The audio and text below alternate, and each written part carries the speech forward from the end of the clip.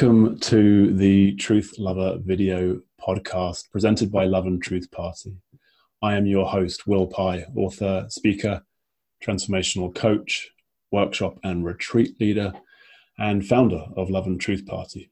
You can find out more about me at willpye.com. Love and Truth Party is a self-organizing, self-replicating community and movement of love and awakening, a wisdom school facilitating health, healing, and happiness. Find us and join our mailing list at loveandtruthparty.org. We exist to empower the deep realization and integration of unitive consciousness, of one human being, and to inspire action in the world from this clarity as New Earth Ninjas, our playful avatar.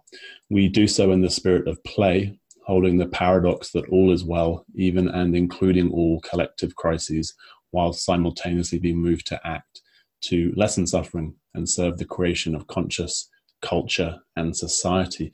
Our projects include distributing 1 million love letters from the universe, inviting people to receive the love and care in these, and within the happiness hacks and other free resources found on loveandtruthparty.org. Today, we're privileged and honored to be joined by Jeannie Zandi. Jeannie is the director of Living as Love, a nonprofit organization dedicated to supporting people to live from their essence as love. A year before the birth of her daughter, Jeannie was plunged into a dark night of the soul that culminated in a radical shift of consciousness. Her teaching focuses on the transformational power of incarnated being. She is known for her fearless clarity, tender mercy towards humanness, and a juicy, poetic, and often humorous style that draws from Advaita Vedanta, Sufism, Christian mysticism, and the ongoing revelation of fully engaged living. Jeannie, it's wonderful to have you on the show today. Thank you for giving your time. It's a pleasure to have you here. Thank you. We were beginning a dialogue as to what we might talk about, and I think we clarified that we don't know what we're going to talk about, which feels exciting. And as a little framing, looking at your work and some powerful themes within that, we thought that the dark night of the soul and embodying love might be a nice place to start. And it feels like it might be useful to hear from you. This phrase, dark night of the soul, it's evocative. It probably means a lot for a lot of people, and perhaps some people are not sure what this would refer to. So what are you talking about when you say a dark night of the soul? Well, until I read St. John of the Cross, I would have just said I was going through hell because I had no context for what I was experiencing. And at some point in there, Mirabai Starr and I were both in a poetry class together, and she was talking about a translation of The Dark Night that she was doing by St. John. So I begged for a pre-publication copy and said that, I have a good eye, and if I noticed any stray misspellings or whatever, that would be my service to get my hands on this thing. And up until that point, I had not deeply had my experience mirrored by anyone. I had some small bits, and at that time I was a busy mom. I was not surveying all of the literature, or I was Googling like mad, things like, like you ask the 8-ball, that black 8-ball that people, like, what the hell is going on? I'm in hell, things like that. Those are actually search strings on my website. If somebody plugs in things like that, they might find me. So when I read that book, I found myself so perfectly mirrored in my experience that I alternately put the book down and wailed and laughed hysterically and bowed to this man who had chronicled that passage. And it's a really sacred passage in mystical Christianity. And though I had, growing up, my mom Catholic, my dad an atheist, which provided a lot of interesting conflict inside here to figure out. I hadn't ever heard of the Dark Night. And so that provided a phrase to refer to what I had been through. And in my intimate understanding of it, I have the burn marks on my flesh still, the skid marks. It's basically light, the soul being flooded with light, and all of the dark matter, all of the wretchedness of separation rises to block out and obscure one's mental faculties, one's sense of future.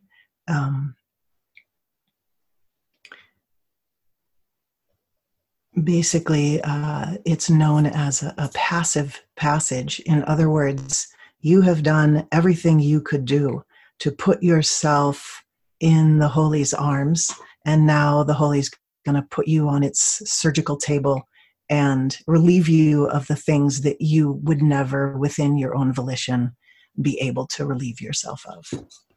Is probably the best way to say it. A kind of forced surrender. Very, indeed. Indeed, yeah. Someone who came to my events shared some photos with me at one point, and they were from India, and one of the photos was of some deity's foot on the neck of something, sort of screaming, and I was like, that's it, God's boot on my neck for being held underwater, everything obscured, and it's a marvelous. You couldn't pay, I don't think, for such a perfect flummoxing of every act of mind and will. Just such a beautiful Roto-Rooter. Rilke describes it in a poem where he says, everywhere he looks around him is stone, is rock. He's just cornered. Adia calls it a sacred corner.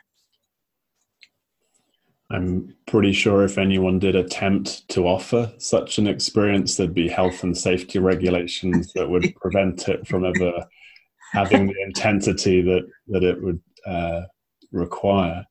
And who would sign up? I mean, who would sign up? No, anyone who, you say the big dangerous prayer, which, I did. I said, give me nothing that I want, which I have just had reflected in my, I have a Facebook group, and someone just posted a poem of Rumi's where he actually says almost that very literal phrase, saying the dangerous prayer. And then when what comes to actually enact that comes, it's more like, just kidding. Right. Not sure that was... I was just joking. Did you not realize? It's like, be careful what you wish for, right? I hear this phrase. Exactly. I can imagine immersed in that, to encounter a passage that spoke to that would have been a profound experience in and of itself, that someone else somewhere had gone through something. Oh, Lord. Yeah. I mean, after more than 2 years of not knowing what the hell, it was not just a blue mood. And this is part of a little bit my beef with the literature out there. I think it's very innocent, but in the name of Dark Night of the Soul, people are writing books about typical human difficulties and how hard it is. And even though that struggle mimics, darkness is darkness, whatever brings it upon you. But St. John was very specific in talking about this is not a passage that is necessarily brought on by a human difficulty, although it can seem as though every difficulty that could possibly be imagined starts to corner you. The Dark Night of the Soul is actually uncaused by circumstance, and is basically the way that St. John sees it. It's an act of God. And if we want to say nature, or we want to say truth, or we want to say the Tao, whatever it is, that force brings itself to bear in a way that the anguish. It's also not depression. It's not trauma. And the anguish at the heart of separation is brought up from the basement where it's absolutely repressed in most people and just peeks out in small doses that we can handle. But the heart of that anguish, the anguish of trading in love, oneness, joy, unity, simplicity for conflict, that essential anguish that lives down in the bottom of the basement of all beings who live from conflict and separation is very much brought to bear 24/7. And it's no little childhood issue, you know. It feels like when I hear you say it's sort of uncaused, one of the more marketable aspects of the spiritual path can be causeless joy, the arising of light and joy and bliss for no circumstantial reason. Yes. It feels like this is the flip side, perhaps. of causeless anguish. Right. far less attractive. And yet it seems like there's something in that, the play of light and dark. There's that Gibran phrase that we know our despair and joy, they're rather close together, and that through the same furrows of our despair does joy run. Well, I'm always speaking metaphorically here. There's one door into the heart, and when the door opens and it's pain that's flowing out, it's the same opening. And in my experience, Llewellyn Van Lee, Sufi teacher, talks about longing being the other side of the love coin, that longing is love. Longing is the yin aspect of love. And in my experience, those doors open and it's almost like longing love, like they're not two compartments. And, I think you've heard in Gibran when he talks about, you can't have the fullness of love without the fullness of grief.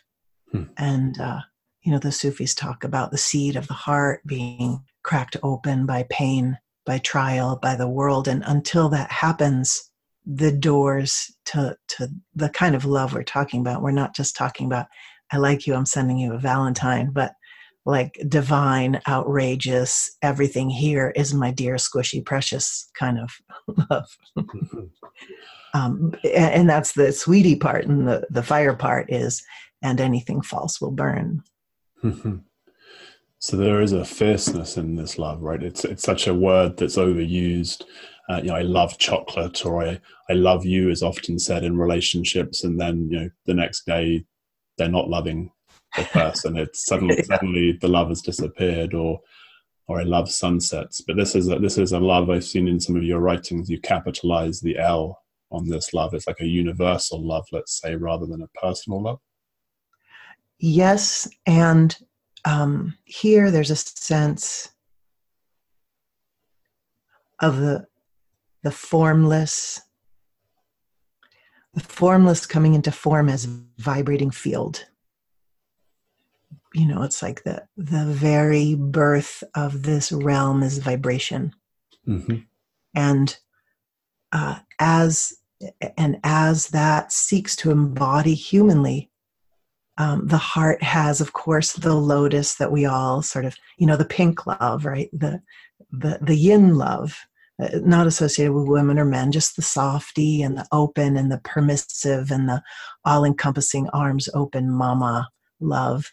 But the heart also has a sword, has a yang aspect, an ability to stand, an ability to act, that fierceness, the sense of,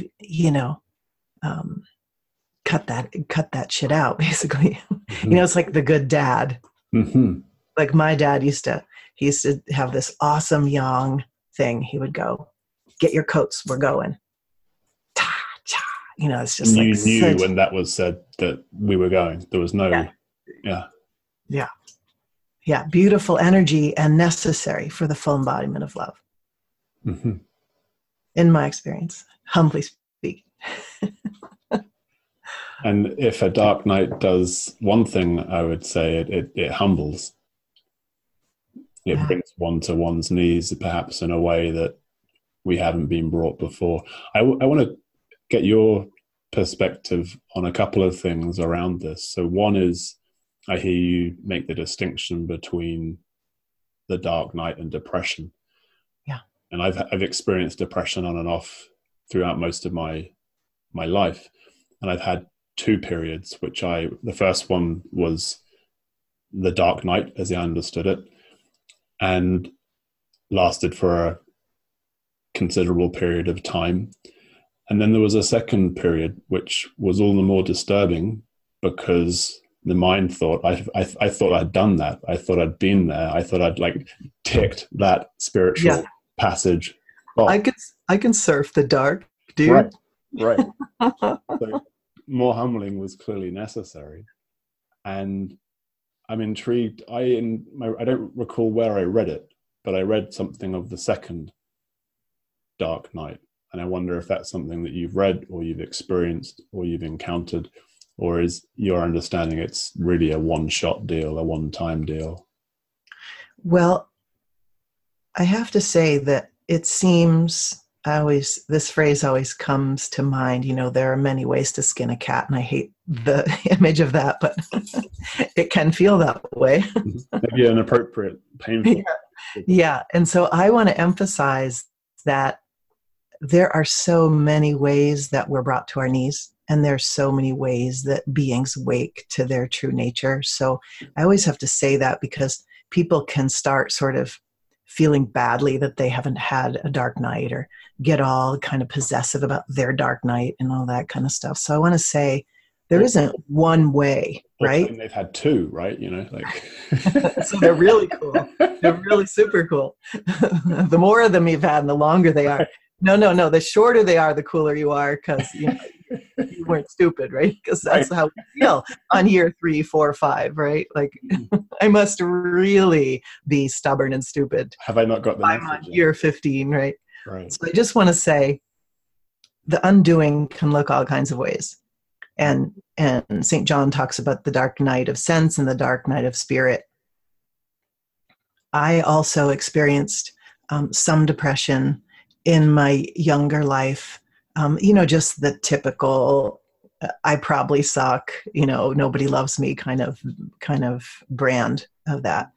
And I think it's really important to get those things diagnosed by someone really good, someone who understands the dark night, because so many things are misdiagnosed, I just want to say. But it is important if you've actually got a brain chemical imbalance that gets addressed, and you don't just lay around on the floor like Jeannie Zandy sobbing for 5 years, that you actually get that addressed. And those are tricky things to discern.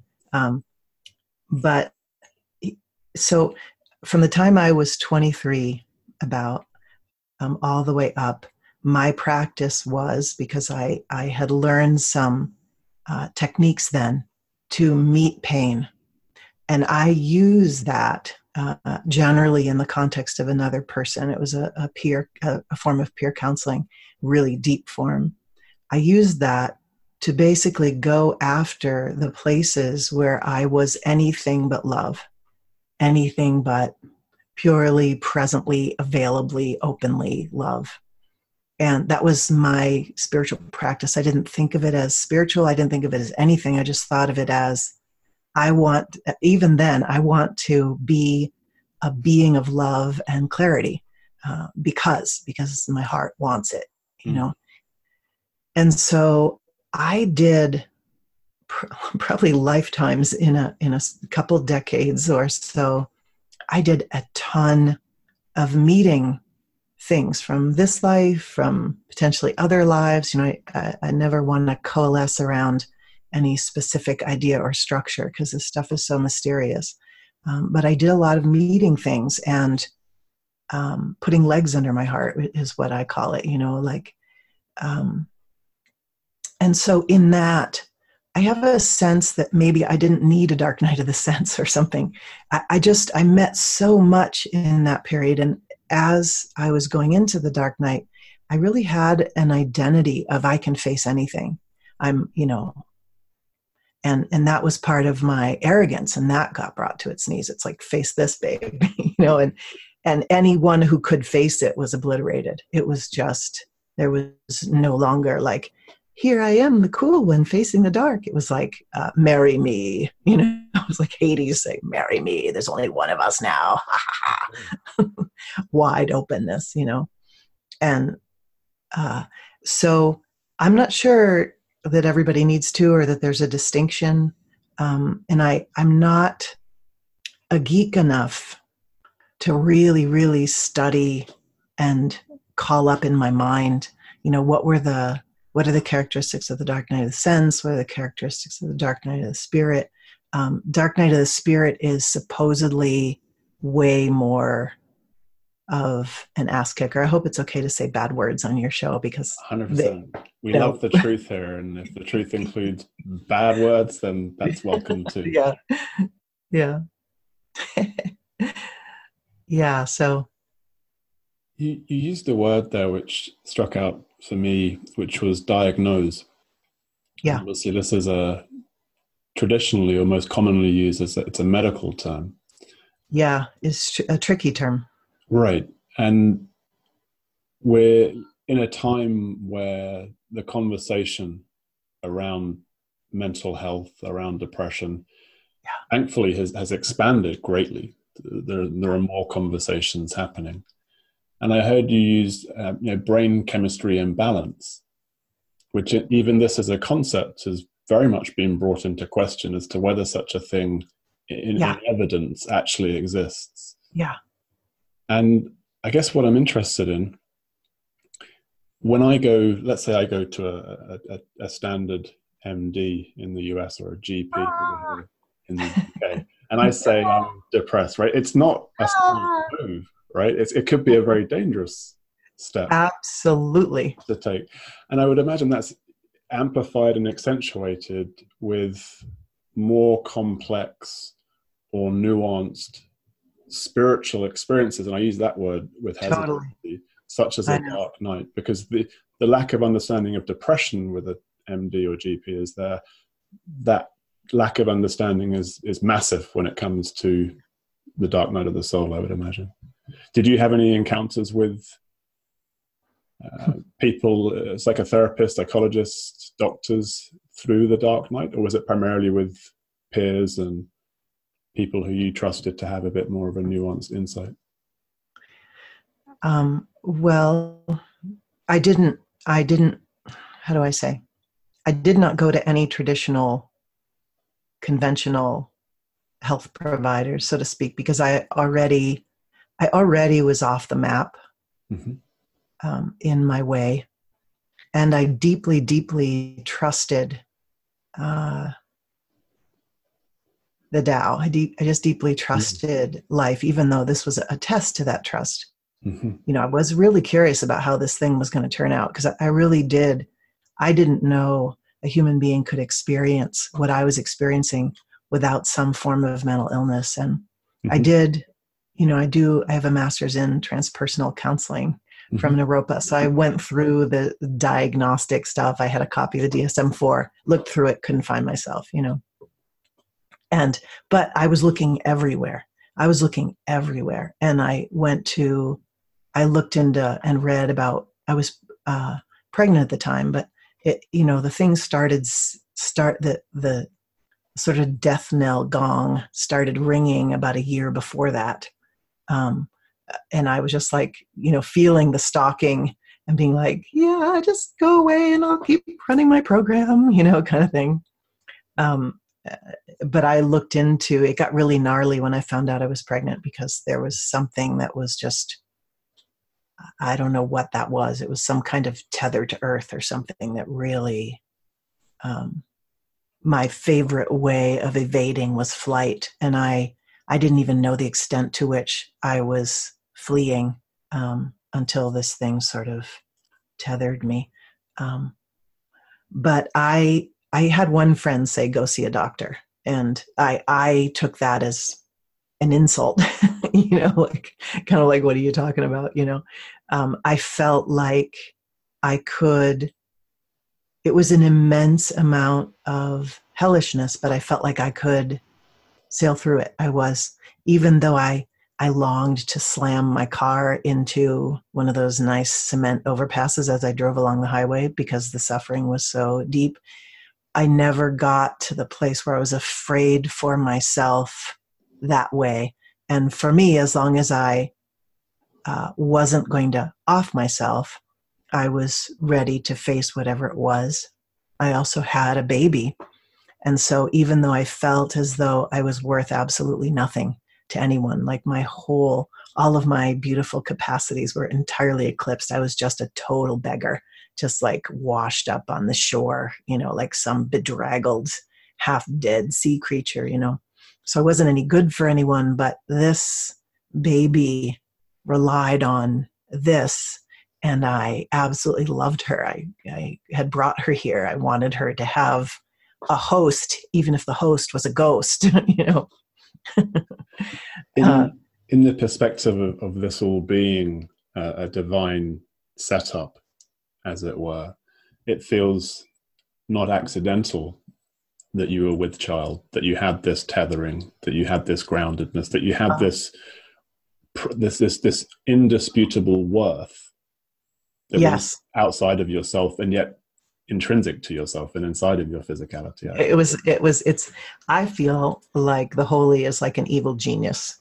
It gives us exactly just, not always. I mean, many people do choose to leave this life, and, we can't all, and when, I know you've had your share of hell, is my sense that none of us who've been to hell say things like, can you see that it's a gift? Right.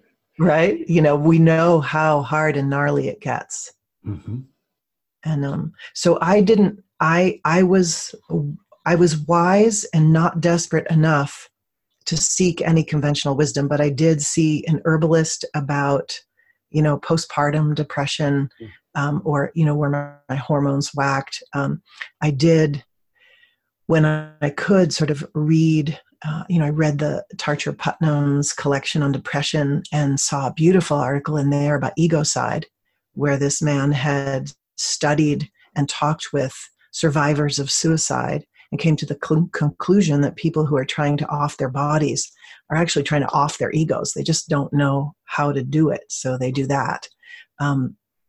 So there were little tiny snippets. Rilke is such a champion of the dark. He's like, those are the good times of life because they're soul building. He's really, he celebrates in his poetry the force of the holy that lays outside the village waiting for you to surrender and, doesn't send anyone in to bargain and that kind of thing.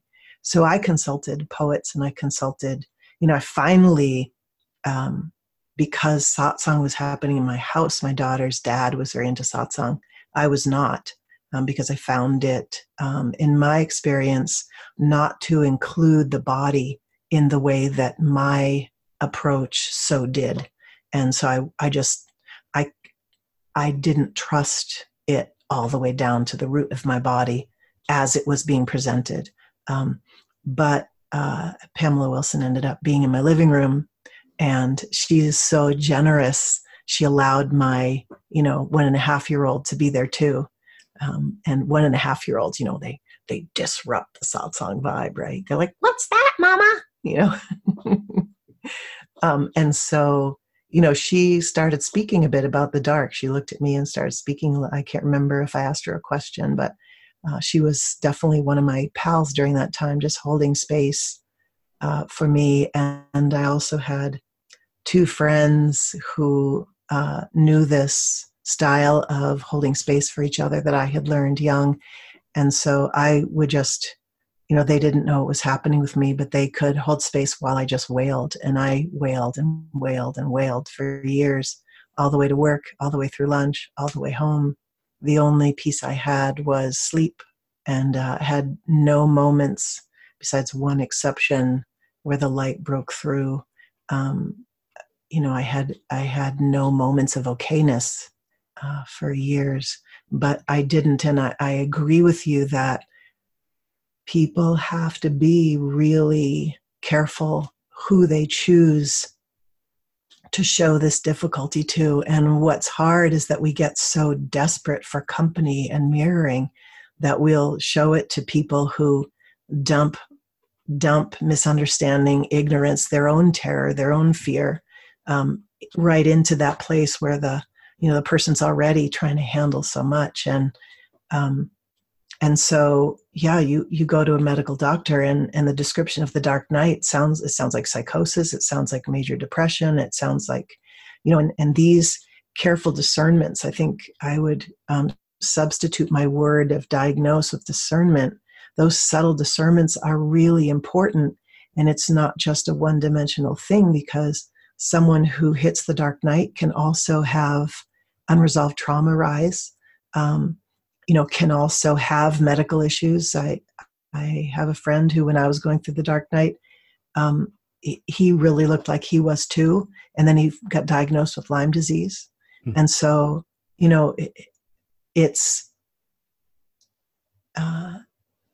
I did try to go to a therapist, and that didn't last long, because basically my consciousness and my space was always bigger than the space that someone else was trying to lend to me.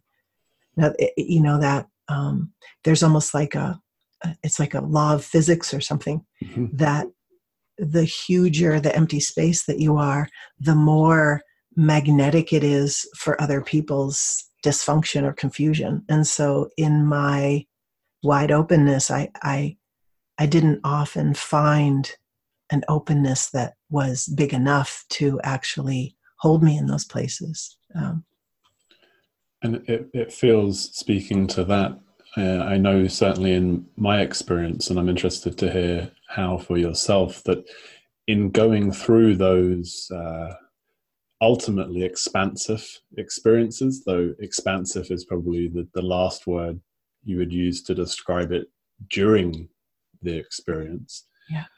Then exists in your system a spaciousness that can hold the equivalent should someone else present.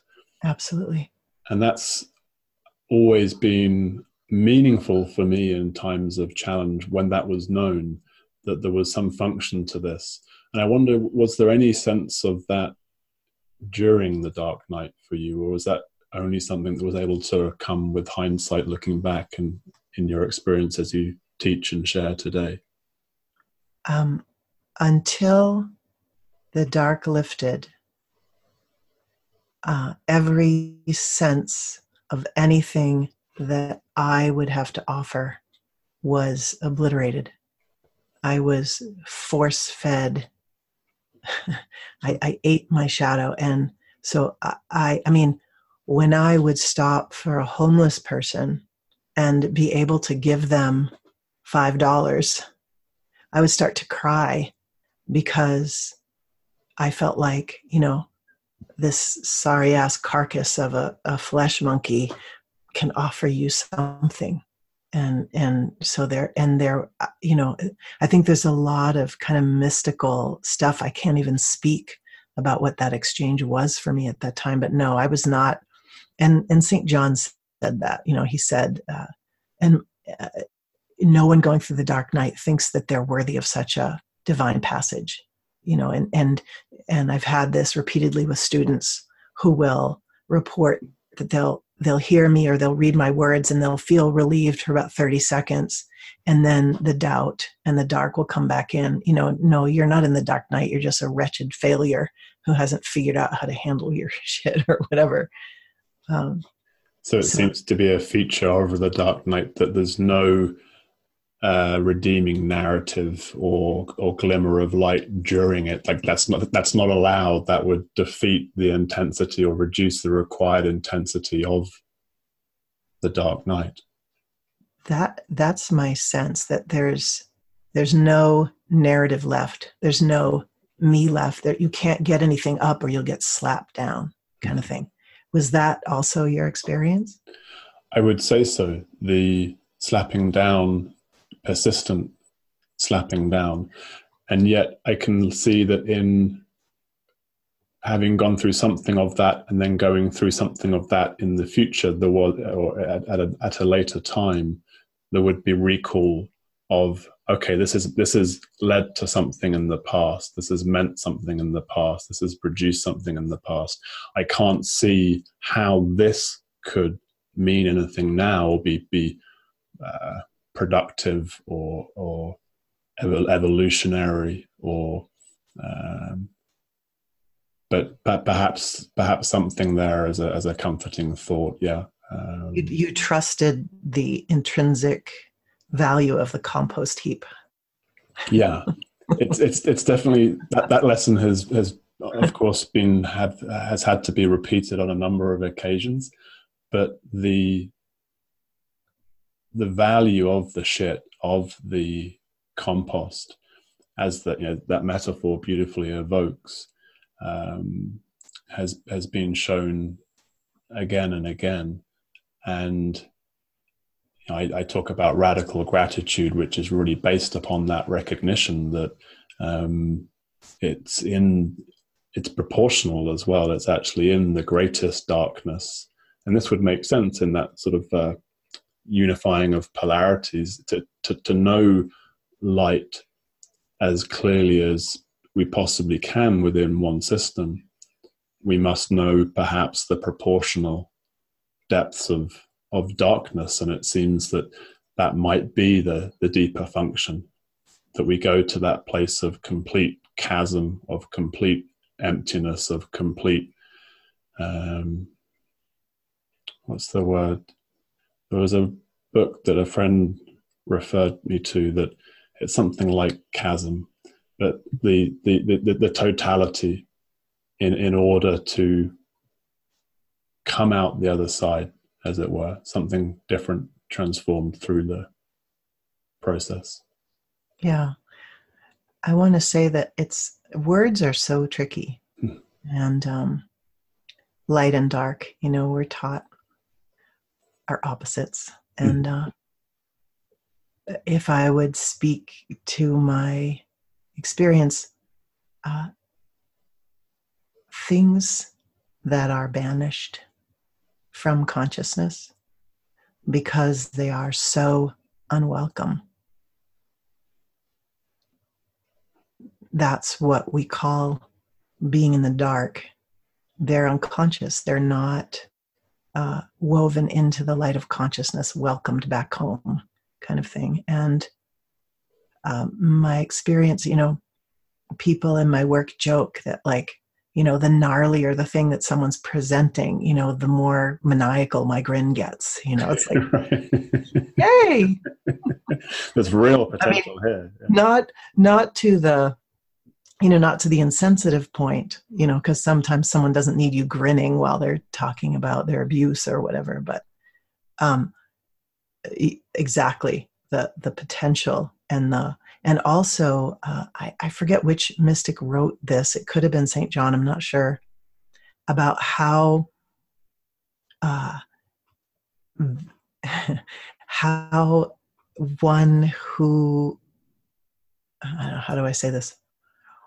The empty ballroom where God is dancing, when the big gnarly things that are commonly thought of as we should be afraid of this is really bad, this is because the sense of bad, good, gnarly, not gnarly has been obliterated because you've been to the bottom of the well and met the gangsters that live there. There's just you can hear God chuckling that anything in this world is not made of love, is not that. And so that then everything becomes this one light. And within the one light, there are ones that believe themselves to be banishable. But that there's no, even though we can so suffer in those places and we can't deny what it's like to live through some of that, both the actual events and then the healing of those events, which pretty much makes us relive them in a certain way.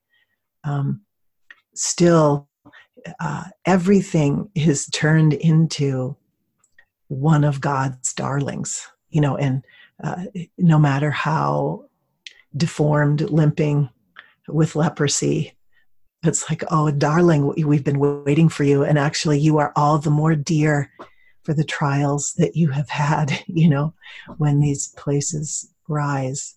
They're just there. I love this depiction of the goddess riding on a sow.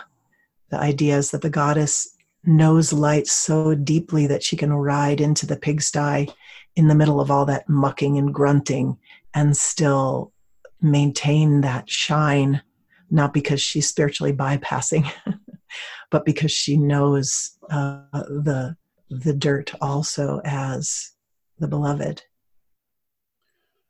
And I appreciate you speaking to spiritual bypassing, because in the meta-narrative, or in the picture that time affords, or the insight that time affords, that there is goodness in this utter badness, that there is growth in this total regression.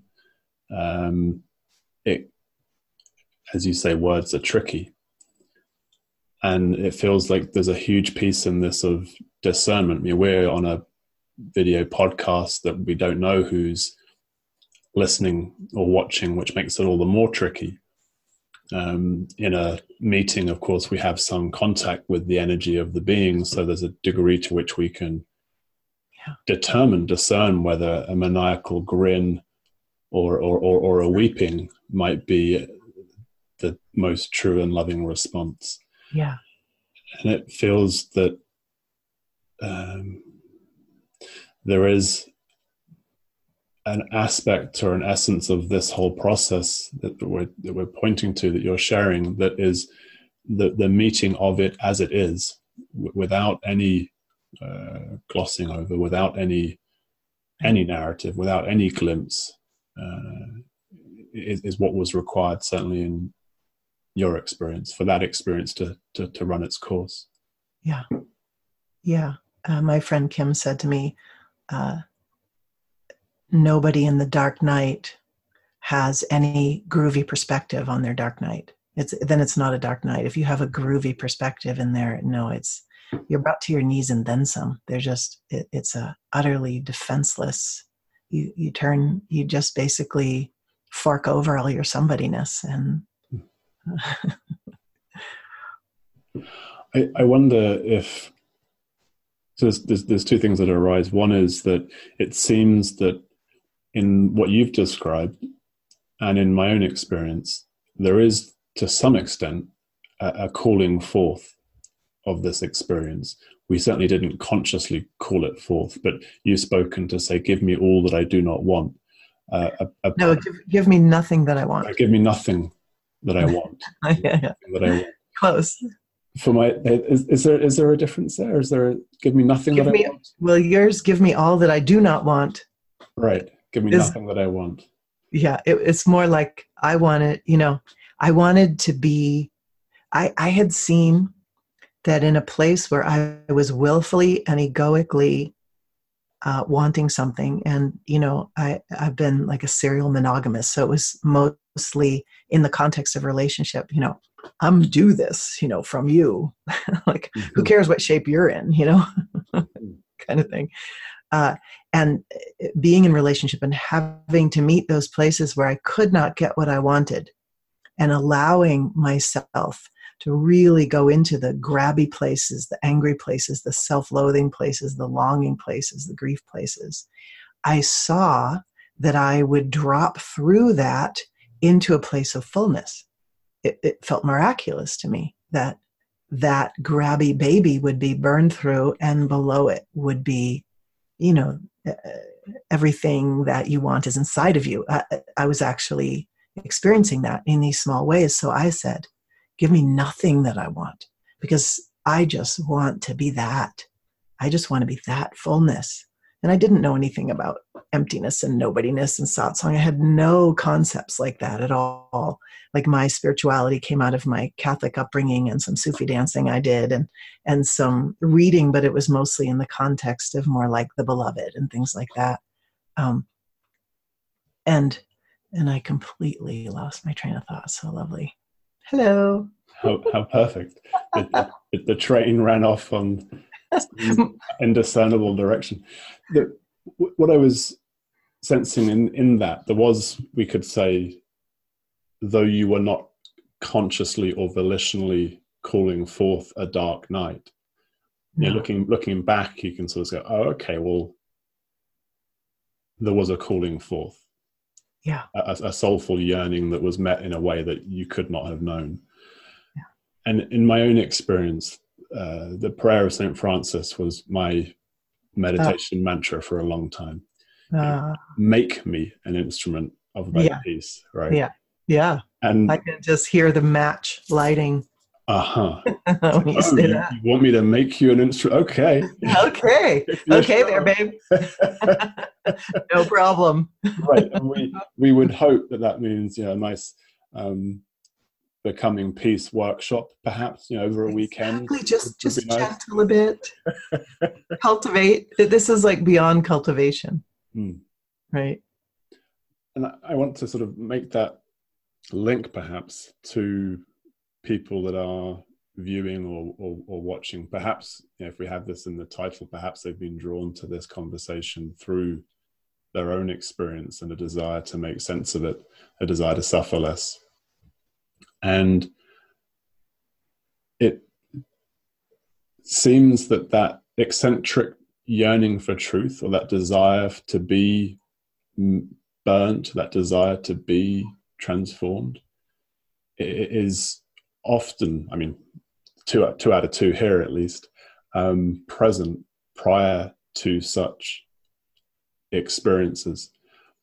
And I guess what I'm not really sure what I'm trying to do, but I think I'm trying to offer something for people that are listening or watching that might be helpful or useful. And maybe you can speak to that.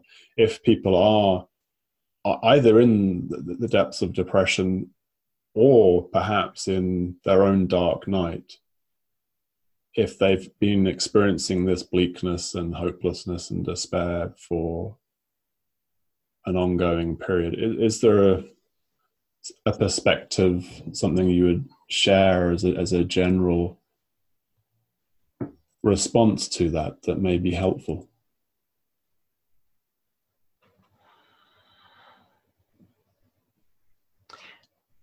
I think it's useful to educate oneself in all, and everyone does this in a way because we're really motivated. We're motivated to not suffer. We're really motivated to not suffer. But I feel like there's some kind of responsibility that we each get to take to educate ourselves about the causes, the potential causes of depression, reading about trauma,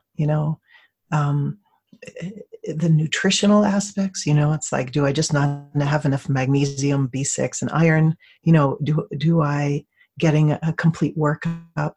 Like basically leaving no stone unturned in understanding your own instrument, what you've experienced, what the potential causes are, that kind of thing, I feel like is really important. We can have helpers, and to the degree that our resonator is working, we can find people who have this knowledge. It doesn't have to just be in books, but a kind of a sense that I have been handed this koan to solve in this lifetime. This is not a sign of my suckage.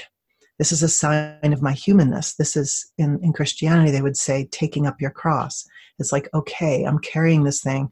I'm stepping out of, victimhood, and why me and woe is me, and I'm just going to bash the walls of the cell to this, and of course some bashing, nothing wrong with that, but to really take on educating oneself about what is actually going on. And And to me, just that piece, that this koan is the assignment I've been given in this life, or that I chose, as some of us would say, which doesn't mean, again, that means we can just go, okay, then I'm going to choose out of it, because that's a very shallow look at a very complex system of conscious and unconscious beliefs, orientations, causes, etc. There is a beautiful metaphor available in nature, and our culture lacks understanding of that. We like the blossoming, fruiting, high noon part of the plant cycle, but the rotting, the fading, the sinking, the decomposing, the resting in silence, and the sprout are all not man enough for us. And we have to basically, meh. And so when we go into those places, we are conditioned to believe that we are a problem, that we are broken, that we're not at high noon, and therefore we suck, and that the use of mentation and will is God, and we should be able to use mentation and will to solve all these things. But that completely factors out the soul. It factors out nature. It factors out the way of things. So in that context, depression can be seen as somewhere in this rotting, dying, decomposing, resting. Now, if all things are, if I'm nutritionally sound, etc., and my daughter's father's family has manic depression, and some of the people in that family's lives have been saved by medication. So that's a piece that we all have to sort of wonder at. Unfortunately, it's just the thing the medical establishment hurls at someone. And so I want to say that is one thing that, along with nutrition and things like this that need trauma, that need to be looked into, but that there is a very natural, wholesome within nature, within our psyches. Nature rules our psyches, that darkness serves something, and that sometimes in this culture, we are not allowed to build the cocoon that the caterpillar builds to liquefy. Yeah. And so sometimes we can stay in a depression forever because, what's a liquefying caterpillar going to do without a cocoon? It doesn't grow wings. It just stays there, as probably food for something, right? But with the egg, the nest, the cocoon, the womb around that, that can go through its rotting, dying, stillness, rebirth. And so the wholesomeness of that process. But I just want to say, I think the single most healing thing for people to learn is this is not a sign that you have failed, that you suck. Even if you have failed at things, this is not a sign of your intrinsic badness. This is your assignment. This is your koan. I think I hear you loudly on those metaphors. And when you first spoke to the metaphors in nature, for me, the butterfly that we love and adore, and of course, relative to that, the stewing in its own acidic juices of the caterpillar we're not so fond of. And I hear also something that you're pointing to that's certainly alive in my thoughts, which is the uniqueness of each journey. You've spoken to this earlier in our conversation, and I realize I kind of set you up by asking, is there some generic advice you can give? And of course, some of that advice might be that this is your personal, your soulful assignment. This is your unique journey. So for some, it may include medication, for others not. There's something that does seem universal, and that's the not just the metaphors of nature. And I saw a piece of your writing when you found there was a slight relief in the swells of the river, in the movement of the wind, and so on. And I know in my own experience, nature is the one consistent goodness. Its luster and beauty is dimmed at times of bleakness, and yet it can still be noticeable even in those times of darkness. So that feels like practical advice for anyone, I think, to spend more time in nature, to take the shoes off, the socks off, to connect with the earth. The science is very much supporting that now as actually being well evidenced if we need that to support us. And something else I wanted to speak to as well, I'm aware of the, I think it's the Global Center for Spiritual Emergence, this phrase that Stan and Christina Groff coined. And there are a lot more. Katie Mottram, Russell Razak is a doctor in the UK, Sol Blackwell, I think, deals with bipolar in particular, who would be perhaps useful resources, whether in person or online, to go to and get a discerning perspective or feedback or reflection on someone's unique darkness as it may be manifesting at this point. So, and I'm sure, of course, jeanniezandi.com would be a potential resource of useful information and events in North America as well. Yeah. I just wrote a couple notes because things will rise and then they'll go. And I just want to say that we can tend to think that this kind of talk is for those poor, unfortunate people who are going through that really hard stuff, and that we are more lit than that. We're on this path of spirituality. We're going up, right? And I want to say that the meeting of anything in us, it's like most people in Western culture carry division, carry conflict, carry separation. And for most of us, until we are pressed, that lives very quietly in the subconscious. And if we have plenty of money and we have plenty of friends and our life is sunny, we can approach spirituality as, okay, I'm lit and now I get more light. I get to have more light.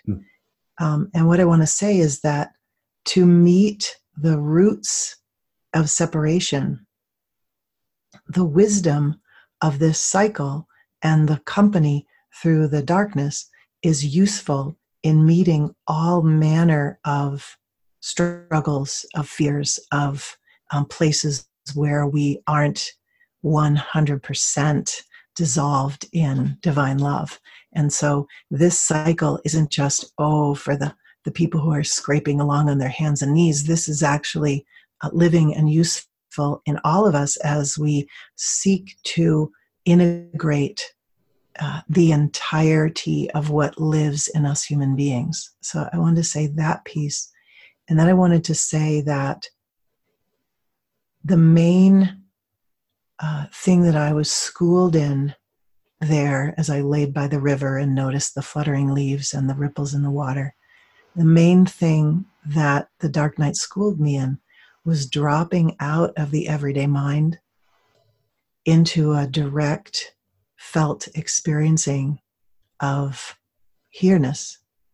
And at first I wasn't good at that at all because my mind was so strong. I come from a really, a very science-based, scientifically materialistic kind of family, not a lot of emotionality going on or wisdom about it. And my mind was so strong, and most people's, it's just phenomenal to me how well guarded the mental model is by the roving, making sense, function. And so, but any amount that we can drop, I just saw how the mind exacerbated the fear that I was carrying with its scrambling and that it is that leaving of this embodied reality that causes the body to have even more fear, because now the zookeeper's not home in the zoo. The beauty of consciousness is not feeding and tending and integrating and balancing the whole system. And so when we're white knuckling it with looping thoughts to the degree that we can drop our attention out of mentation into the simplicity, the simple integrity of ground, of breath, of warm teacup, of sunshine on our face. And that's where I sought sanctuary. I sought sanctuary in the moment until I could not leave anymore, until my attention could not flee it, because fleeing it hurt. And obviously trauma complexifies that, because there are some who carry trauma such that dropping attention into felt experience just exacerbates trauma. And in that case, trauma resolution is a great place to look, as is the wisdom of resourcing, putting our attention on things that are benevolent, no matter how tiny they are, a favorite color, the feel of a teddy bear, whatever. If you don't carry trauma, putting attention anywhere is better than hanging out up in the crazy maker. And it feels that what you're speaking to there, we had in our little title topic that we thought we may talk about, and it feels like we have, the embodying of love. And that's what I'm hearing you speak to, dropping into the felt experience, whatever that may be. And I hear you as well, that's, I'm sure for the majority of Westerners, probably a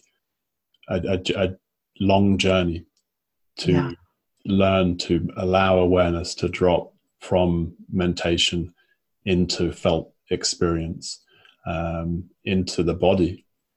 And that's an ongoing depth of my practice, is connecting with the earth and doing the yoga and the qigong in order to bring attention into the body and to stay with the pains and the discomforts, to not run away and to not numb. And in my view, that is the embodiment of love. It is the allowing of presence into the body, into those places that haven't been loved, that haven't been met, that we've labeled as bad or uncomfortable. Yeah, I feel like we have the layers of confusion about love are many, and this whole thing, love yourself and all that, feels like it creates another level of failure as people try to summon love from one part to dispense toward another part. It's like geometrically incorrect, and so what I like to say is that what looks out of our eyes, empty of mind, has no conflict with anything, and so there is an intrinsic love in the setup of consciousness and its objects, that there's no division between them, and that the empty gaze is all that is needed in what I call noticing. It's just like, as you say, allowing presence to touch something as it is and let it have its life in consciousness, whatever it is, restores life to something that may have cut off its life. And so just simply to notice is incredibly powerful. Our attention has a catalytic quality that it lends to whatever's happening in there. And I just also wanted to say, just to speak from Mercy and Yin, that there is a place for turning our faces, like this, turning our faces toward things to stay. But there's also, the heroics of that can be very useful, but they can also be abusive if we have sort of been manhandled in our upbringing. And I don't mean by a man, I just mean by forces that are over young and abusive. It can be useful to go gently, especially if we carry trauma, to look for 5 seconds and then congratulate yourself and go get your teddy and rock and listen to some music. That we all have to find the resources and the level and the supports that let us face those things. And for some people, we need to borrow the benevolence and the safety of another space holder, because we're basically out of the John Wayne spirituality. Okay, enough. enough already, enough of over-yonging everything, that there's something about a tender presence that can, this was my spiritual practice, right? It was meeting things in the context of another person's benevolent gaze. There's nothing wrong with that. It can't always be available, and it's not wise to sort of plug our holes up with lots of distracting humans. But there's something to be said for allowing our own capacity to be supported by the capacity of others, because here we are, fingers on a hand, Mm-hmm. We're available. Aho and amen and all appropriate terms. That feels like a sweet spot to come to completion on, that there's a turning into the pain and a time to seek support, seek solace, and to turn away, Can I say one small more thing about love? Please. Just because, it's like below all of the clouds, below all of the struggles, this is our birthright. This is what we're made of. And that's what's glimpsed when the Grim Reaper comes and sort of plows the field clean of the confusions. What we are is revealed. And it's hard to know that any other way than theoretically when we carry these deep impressions that we are bad, wrong, banished, not worthy of showing ourselves. But I just have to say, like everyone listening, this is something universal in all hearts, that we are beyond precious.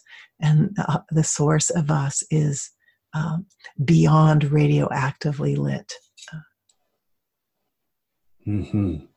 Yeah, you are loved. Yeah, there's a sweetness in that aligns with one of our key messages at Love and Truth Party, which is you are loved. And I really bow to the journey that you've been on, Jeannie, and appreciate you taking time to share a little bit of it today. I think we did touch on the dark night and embodying love in the short while that we've had, and I hope it's been useful for our listeners and our viewers. So thank you. I've mentioned your website, jeanniezandi.com, and people will be able to encounter any other ways to contact you with the various channels we'll be putting this out on. I really appreciate your time today. Thank you, Will. It's really a delight to meet you. So the outro here, I'm just flicking around with this. Thank you, everyone, for listening and watching and joining Jeannie and I today. Please visit loveandtruthparty.org to join our community. Download or order love letters if you feel to be a source of love in your community. You can have the fun of handing out these love letters. You can register for our newsletter. You can connect on social media, and even consider a financial gift at loveandtruthparty.org. Thank you to all our supporters and contributors. Together we are creating kind, conscious, courageous human community. Lovely.